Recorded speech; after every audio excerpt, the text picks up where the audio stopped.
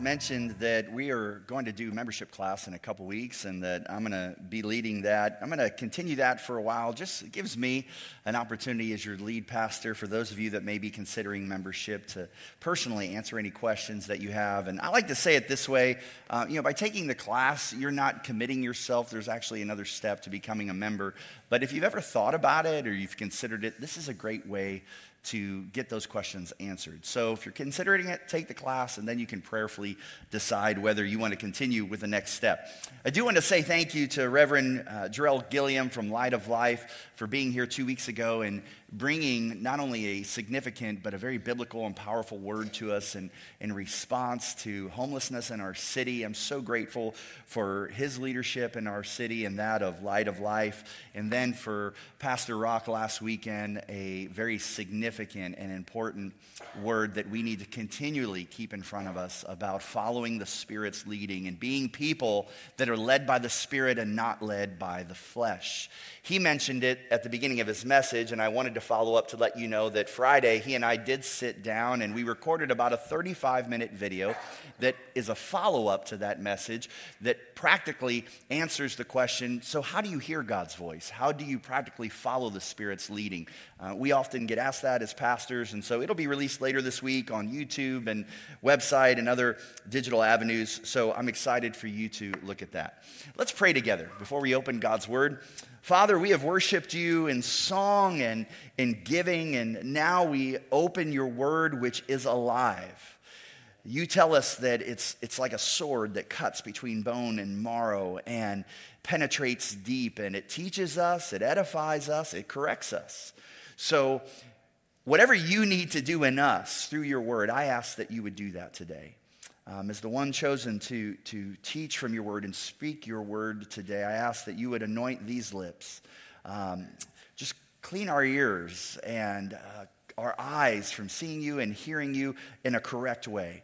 May nothing I say just stand in the way of what you want to do. In the name of Jesus Christ, everyone said, Amen. Amen.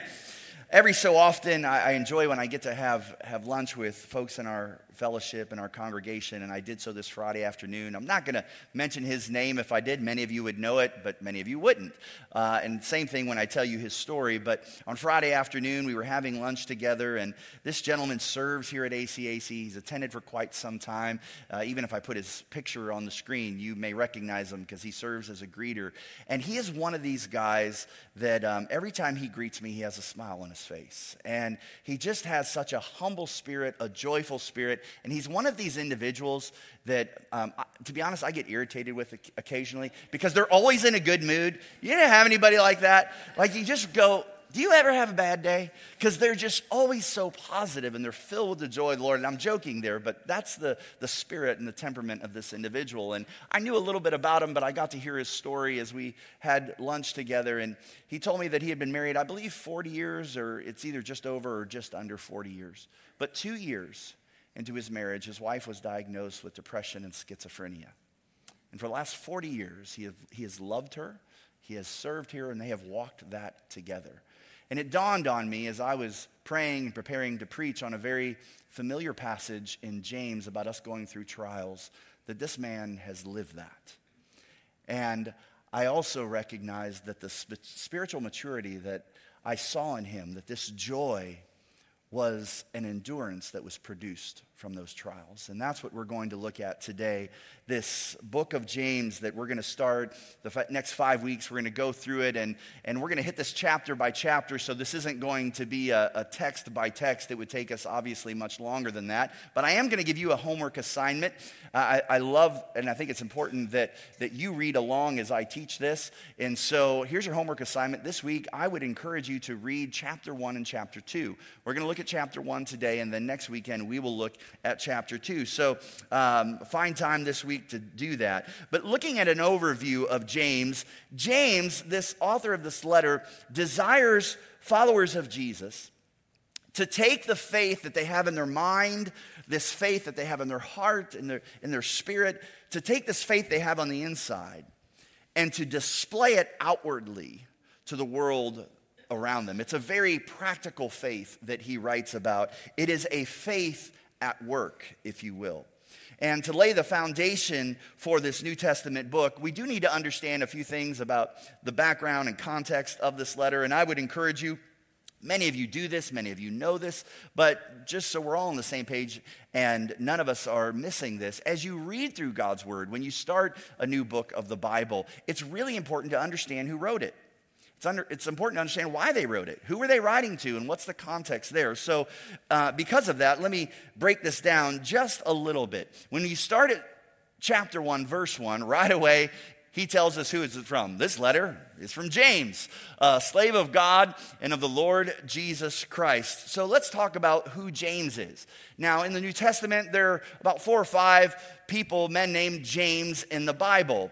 There's 2 disciples named James. You need to know that this is not one of the original 12. We're going to talk about that, and without going into all the details on that, while there are other James mentioned in the Bible, this particular James, most biblical scholars recognize as the half-brother of Jesus. Now, you know the Christmas story. Mary and Joseph were betrothed, and the Holy Spirit conceives in Mary. She was a virgin, conceives in her Jesus, and they have Jesus. After Jesus is born, the Bible does tell us that Mary and Joseph had other children. Jesus had half-brothers, as I would like to say. And those half-brothers did not follow Jesus. You could say even that they did not believe in Jesus. Let me show you what I mean. John chapter 7, verse 5 says this, "For even his brothers," speaking of Jesus' brothers, "didn't believe him." Now, I have 2 brothers. They're both younger. How many of you have brothers? And how many of you recognize that if your brother came to you and declared himself as the Son of God, exactly, that would be your response. And if they were your younger brothers like mine, you'd grab them. Okay, and the Bible doesn't give us, I wish the Gospels gave us a lot more detail about what the home life was like with Mary and Joseph and brothers. But remember, Jesus was fully man and he was fully God.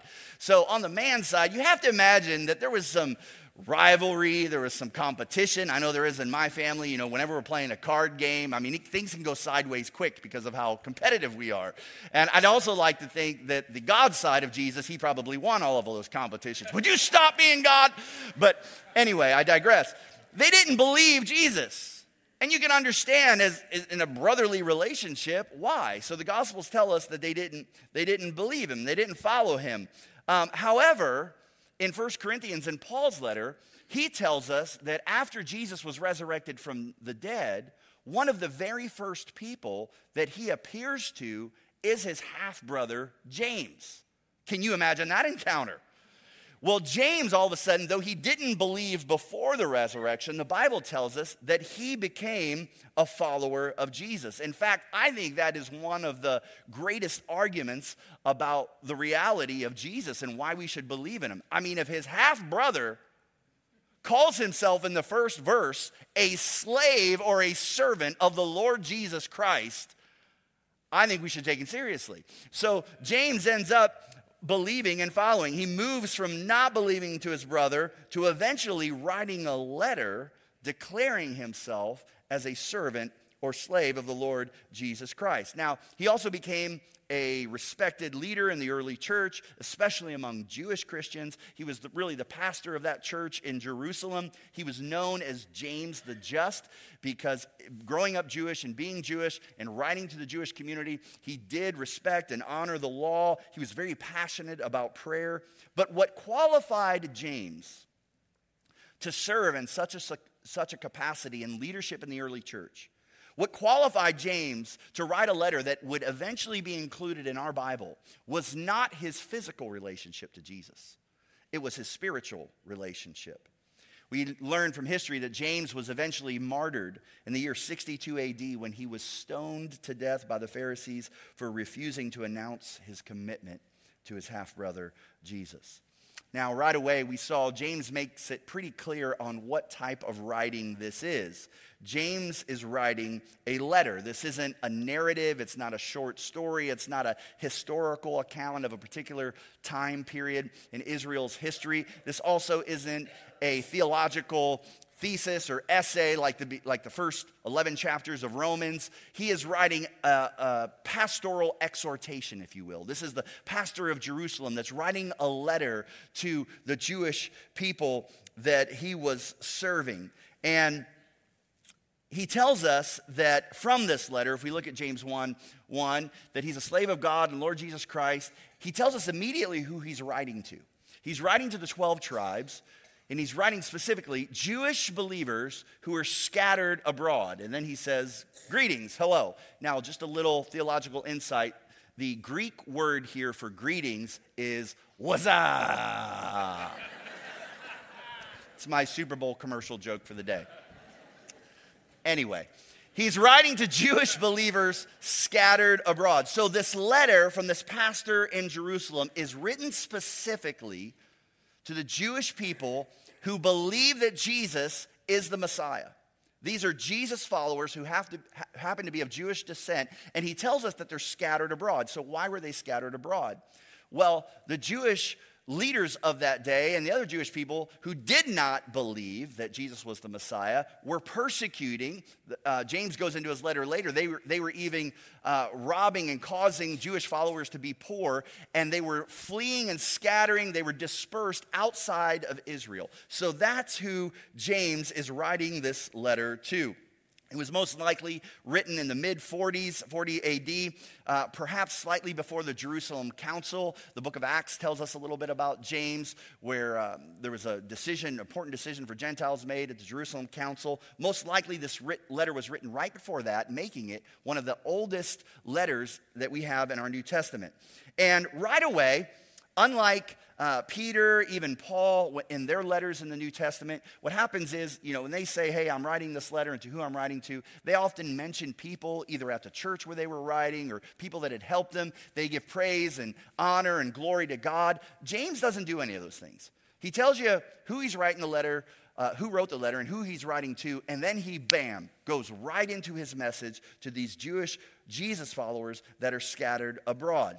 And as he launches into this pastoral exhortation, he addresses a very serious and a very common question for Jesus followers, not only then, but for us today. And here's the question he immediately addresses.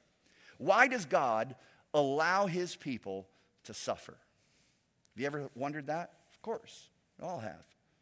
In a letter that serves as a practical guide to living out our faith, it's no surprise then that James would immediately address a question that every person of faith must wrestle with. So here's our text for today. Let's look at it. You've already seen part of it. James chapter 1, we're going to look at verses 2 through 4. James writes, "Dear brothers and sisters, when troubles of any kind come your way, consider it an opportunity for great joy. For you know that when your faith is tested, your endurance has a chance to grow. So let it grow. For when your endurance is fully developed, you will be perfect and complete, needing nothing." Now let's pause for just a moment at those first words when he says, "Dear brothers and sisters, dear friends, dear church, when troubles of any kind come your way." How many notice immediately James does not say, "Dear brothers and brothers and sisters, dear ACAC, if troubles come your way. When? He is telling us right up front, brothers and sisters, followers of Jesus, Christians, ACAC, you can expect there to be problems. You can expect to encounter trials. You can expect to encounter suffering. He clearly communicates that we as Christ followers should expect to experience trouble. Many people, when they decide to follow Jesus, they want to sign up for the prosperity plan, not the persecution plan. Jesus does not lay out a prosperity plan for us. The abundant life that Jesus provides has nothing to do with a trouble-free life, but rather his joy and peace sustaining us in the midst of trials. Jesus, in John, does not say, here on earth you will experience a full bank account, a great car, a great wardrobe, a big house, no problem with your kids, promotions. Jesus does not say that. Jesus says, here on earth you will experience problems, troubles, trials. So any pastor or preacher that you see telling you if you follow Jesus, he's going to give you this, give you that, is not preaching the gospel. You know why they preach that? Because they don't get as many amens as we just saw. It's not a popular message. It doesn't fill the sanctuary. But it's truth. Jesus said, here on earth you will experience trials. And James reinforces that and says, if you follow Jesus, I'm just letting you know right away, you're going to experience difficulty. Some often think that suffering and trouble that we encounter and face is outside of God's plan, rather than recognizing it is actually an important part of the Christian life. And here's James' major point. If I was going to sum this down into one sentence, or sum it up into one sentence of this first chapter, it's this: enduring faith leads Jesus' followers to spiritual maturity. A faith that is strong enough to endure and stay and remain through trials and tribulation will lead you and I, people who follow Jesus, into spiritual maturity. Do you want to grow to be a mature Christian? Of course you do. What will do it? Having a faith that sustains through things, going through things you don't like to go through. So how do we live out an enduring faith amidst difficulty? I believe James gives us 4 practical steps in this first chapter of his letter. Here's the first. 1, we need to recognize what's happening. We need to recognize what's going on when we run into a difficult situation. Dear brothers and sisters, when troubles of any kind come your way, consider an opportunity for great joy. Why? For you know, when your faith is tested, when you go through trials, when something comes into your life that calls into question everything you believe, here's what happens: your endurance has a chance to grow. We have an opportunity for our endurance to grow in the midst of trials. James says that we are to take joy in difficulty. Now, here's what he's not saying. He's not calling us to a fake, phony, hyper-spiritual smile on our face that when trouble comes, well, praise God, God works all things together for good who love him. I'm just so happy to be going through this. How many just want to smack somebody like that? It's not real. So what's he talking about? What kind of joy? It's a joy in knowing what God is going to do in you, or what God wants to do in you as you go through it. It's an understanding, okay, I'm going through this, but God is going to work in me a faith that is going to sustain me and help me endure difficult times. The testing of difficulty can produce, or should produce in us, an enduring faith. Faith needs the pushback of trial for us to grow spiritually. It's like lifting weights. Now, I know standing before you, I'm a great physical specimen on lifting weights. Don't say anything, honey. Now, we understand this in the physical realm. Those of you who lift weights and spend a lot of time, it's resistance. Why do you do that? Why is there resistance? Because though it hurts, you know your muscles are growing stronger. You will be able to lift more and endure more. We understand that in a physical sense, but when it comes to spiritual things, we go, duh, what? And the same is true in the physical sense. We endure things, we experience things, and God is developing our spiritual muscles. So one, we need to recognize what's happening when we go through trials. Two, we need to cooperate. We need to cooperate with God's growth process. James says, let it grow. When you experience trial, understand, recognize what it is, and then let your endurance grow. For when your endurance is fully developed, when your spiritual muscles are fully developed, you will then be perfect and complete. Let's talk about what that means to be perfect and complete. Pastor Rock actually mentioned this last week when he talked about Jesus saying, be perfect as I am perfect. And he told us, he's not talking about being sinless. That's obviously impossible. None of us will ever live in this life where we are without sin. But that word perfect, it's the same word here that Jesus used. It's the same word here that James is using. And it's a matter of wholeness. It's a matter of completeness. It's a matter of spiritual maturity.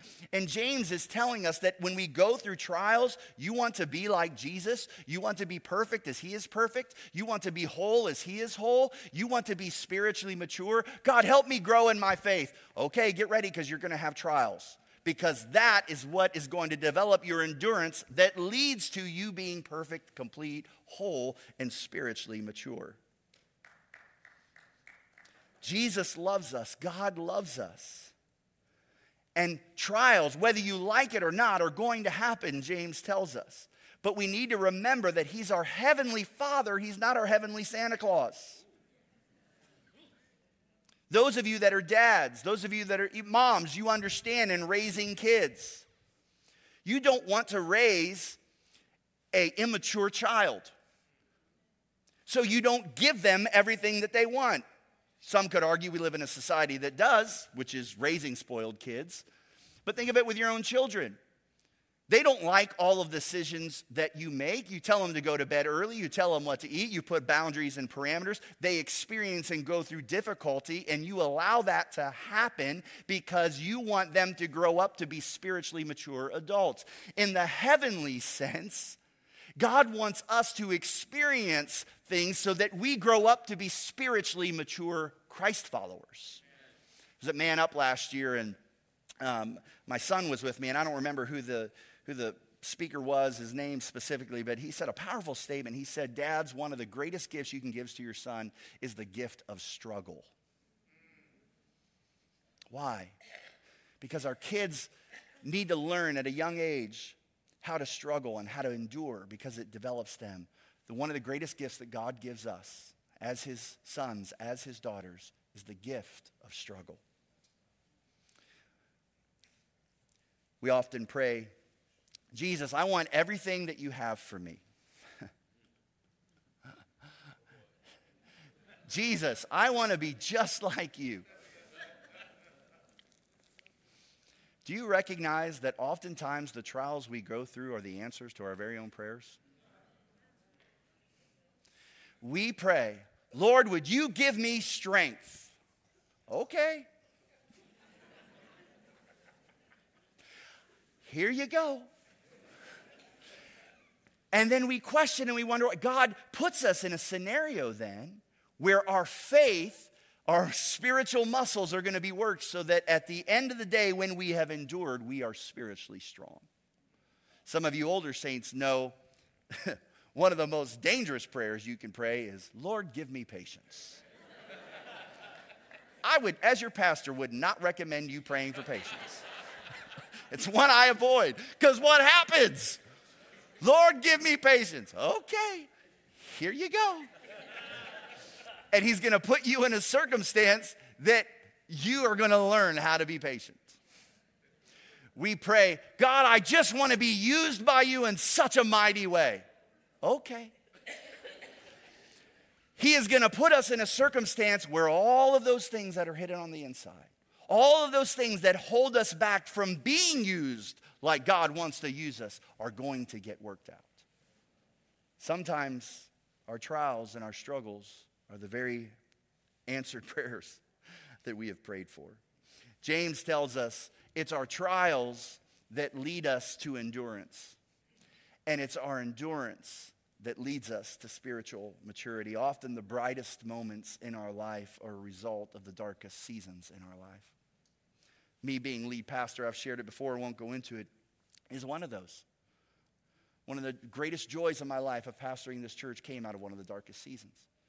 For some of you that have been in the faith for a long time, you look back and you see that to be the case. Trials, endurance leads to spiritual maturity.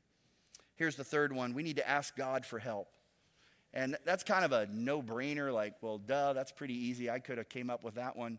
But think about how often when we hit a trial, when we get slapped in the face with difficulty or an unexpected suffering moment, asking God's kind of the last resort. You know, what's a good book on this subject? I'm going to complain about it. I'm going to reach out I'm going to phone a friend and find out what I can do. And we do all of these things. And not that those things don't help or they're not a part of God's process, but the very first thing should be we ask God for help. We ask God for help. And James tells us exactly how to do that in verse 5. He says, if you need wisdom, when trial comes and you need wisdom, ask. Ask a generous God and he will give it to you. He's not going to rebuke you for asking. After encouraging us to embrace trials for the potential that they have in our spiritual development, James exhorts us to pray for the wisdom. That may be worse than preaching a prosperity gospel. I don't know. James is not, anyway. I need more coffee this morning. He exhorts us to pray for the wisdom needed to navigate those trials. And God's willing. He's ready to help us, to give us the wisdom that's needed to make it through. And here's what our prayer, if I can encourage you this, our prayers should be as we go through trials, our prayers should not be, God, would you remove this from my life? God, would you just take this storm out of here? God, I know you spoke to the winds and the waves. You can do it again and remove it. Would a better prayer not be, God, I'm in the middle of the storm. What are you trying to teach me? What are you trying to develop in me? Am I missing something? Is there something in the midst of this? No, I don't like it. I want it to end. God, I wish you would remove it. But if this is the path that you have put me on, if this is the journey you have put me on, because there is something deep inside of me that you want to develop, then God, I submit to your will and I pray that its work would be done in my life. That is a far better prayer. Here's the last one. We need to keep a good attitude as we go through difficulty. Attitude is our key. And what drives our attitude is our faith in God. Our faith in knowing who he is and that he is a father that we can trust. When all seems impossible, I know who God is. I recognize what this moment is, that yes, he is going to give me wisdom. He is going to be with me. There is a peace that is available. There is a strength that is available. So in the midst of that, I can have a good attitude. James even says in verse 12 that God blesses those who patiently endure testing and temptation, and afterward they will receive the crown of life that God has promised to those who love him. Friend, follower of Jesus, if you're here today and you're going through a trial, you need to know that there is not only wisdom that is available to you, that God says, he promises, he will bless you in the midst of the storm. And it's why my friend for 40 years can serve his wife and put a smile on his face, because he understands what God's doing and God blesses him in the midst of it. And his attitude is good. Doesn't mean he likes it. Doesn't mean there aren't hard moments. But he recognizes what God's doing and he knows God's with him. God will bless us, not only give us wisdom. And doing faith leads to Jesus followers growing in spiritual maturity. I want to end with this. as I was just really meditating on this, it's a familiar passage, but as again, Pastor Rock said, it's often familiarity that causes us to forget spiritual truth. I want to talk about church hurt. I'm not going to ask you to raise your hand, but my guess is probably 90% of the people in this room at some point have been hurt, have experienced church hurt. And what I mean by that, could have been a pastor, could have been a staff, could have been a brother and sister in Christ. You've experienced pain within the family of God. And we often say, no, you've never experienced hurt like you have been hurt by the church. Some of you, that's the trial that you're going through. There are people that will never walk through these doors because they've been hurt by fellow believers in Christ, or they've been hurt by a pastor, they've been hurt by the church. People online, probably watching right now, that says, I'll watch online, but I'm never going back because I've been hurt. I can do this on my own. I'm talking to you. I've experienced that. I was reminded again this week, James was a Jew. He was raised in a Jewish home. Jesus was raised in a Jewish home. Who is this letter written to? Jewish people. Why were the Jewish followers of Jesus scattered abroad? Because their own people were abusing them, persecuting them, and didn't believe them, and didn't want them around. Talk about church hurt. James experienced it. And he was writing to a people, encouraging them because they had experienced synagogue hurt. Church hurt. Their own people rejected him. He writes it later, they're poor. They were taken advantage of. Rich Jewish people were making sure that they lived a poor life, so much so they had to leave the country. They were being killed and persecuted and chased after. They were on the run by their own tribe, by their own people. So you're not alone. James experienced it. And by the way, so did his half-brother Jesus. It was his own people that betrayed him. And as I was thinking about that and reminding you that you're not alone, God reminded me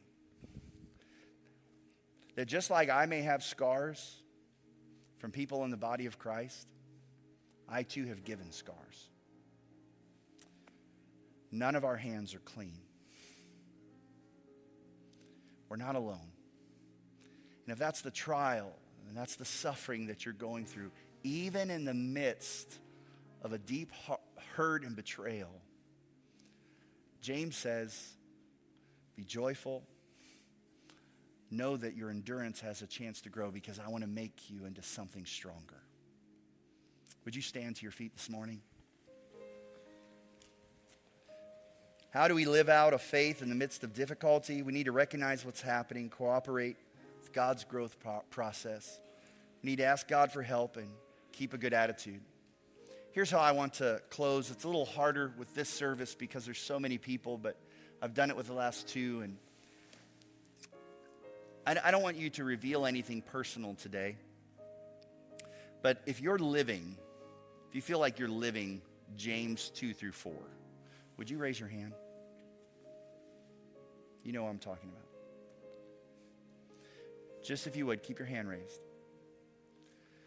If someone has their hand raised and they're close to you, I don't want you to ask them anything. I just want you to begin praying for them. Bible calls us to confess to one another, to pray. Today we're not confessing, we're just going to pray for one another. I'm going to close this out, but I want us to turn this into a prayer meeting for the next few moments. Again, you don't have to say what's going on, but I want every person who has their hand raised being prayed by someone around them. Would you do that right now? Come on, church family. Just begin to pray. Pray that God would give them joy in the midst of the trial.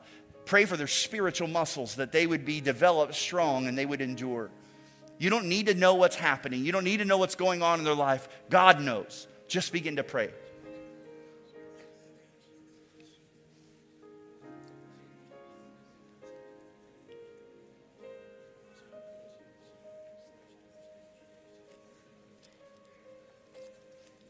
Thank you, Jesus.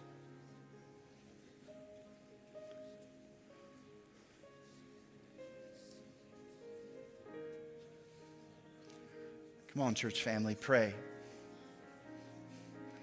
Pray like you were the one going through that trial. Pray like it was your spouse. Maybe it is your brother, your sister.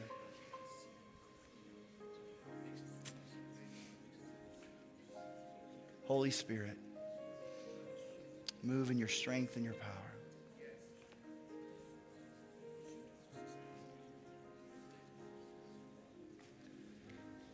You reign above it all.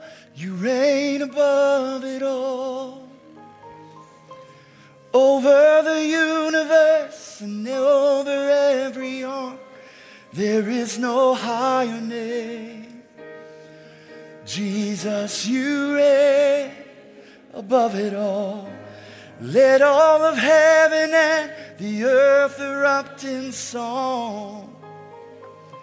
Sing hallelujah to the everlasting one. There is no higher name. Jesus, you reign.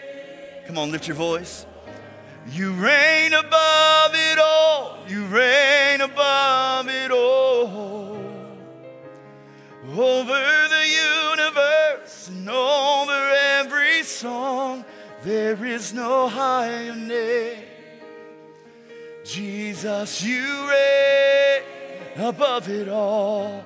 Let all of heaven and the earth erupt in song. Sing hallelujah to the everlasting one. There is no higher name. Jesus, you reign. Lord, you reign above every circumstance. And today we declare and we recognize that even in the most difficult circumstance, that this could be a gift of struggle. This could be something that you have placed us on that you desire to work on, to develop our spiritual muscles. So, Lord, I just pray over those that are here today. Again, those that we've prayed for already who are going through difficult times. Those who are watching online that maybe they're here or they're not here because of that trial, that pain. I pray that you would be with them, that they would have joy in the midst of that there would be a smile that isn't fake or isn't phony, but it's a smile knowing that you are blessing them, that you are giving them wisdom, and you're developing an endurance through them.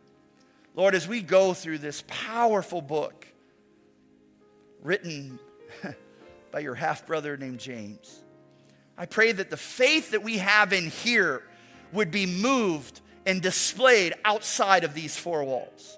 Let it not just be a series on knowledge where we learn more. Lord, let us display more to the world around us. So begin it now in us in the name of Jesus Christ. Amen. Hey, God bless you. We'll see you next weekend.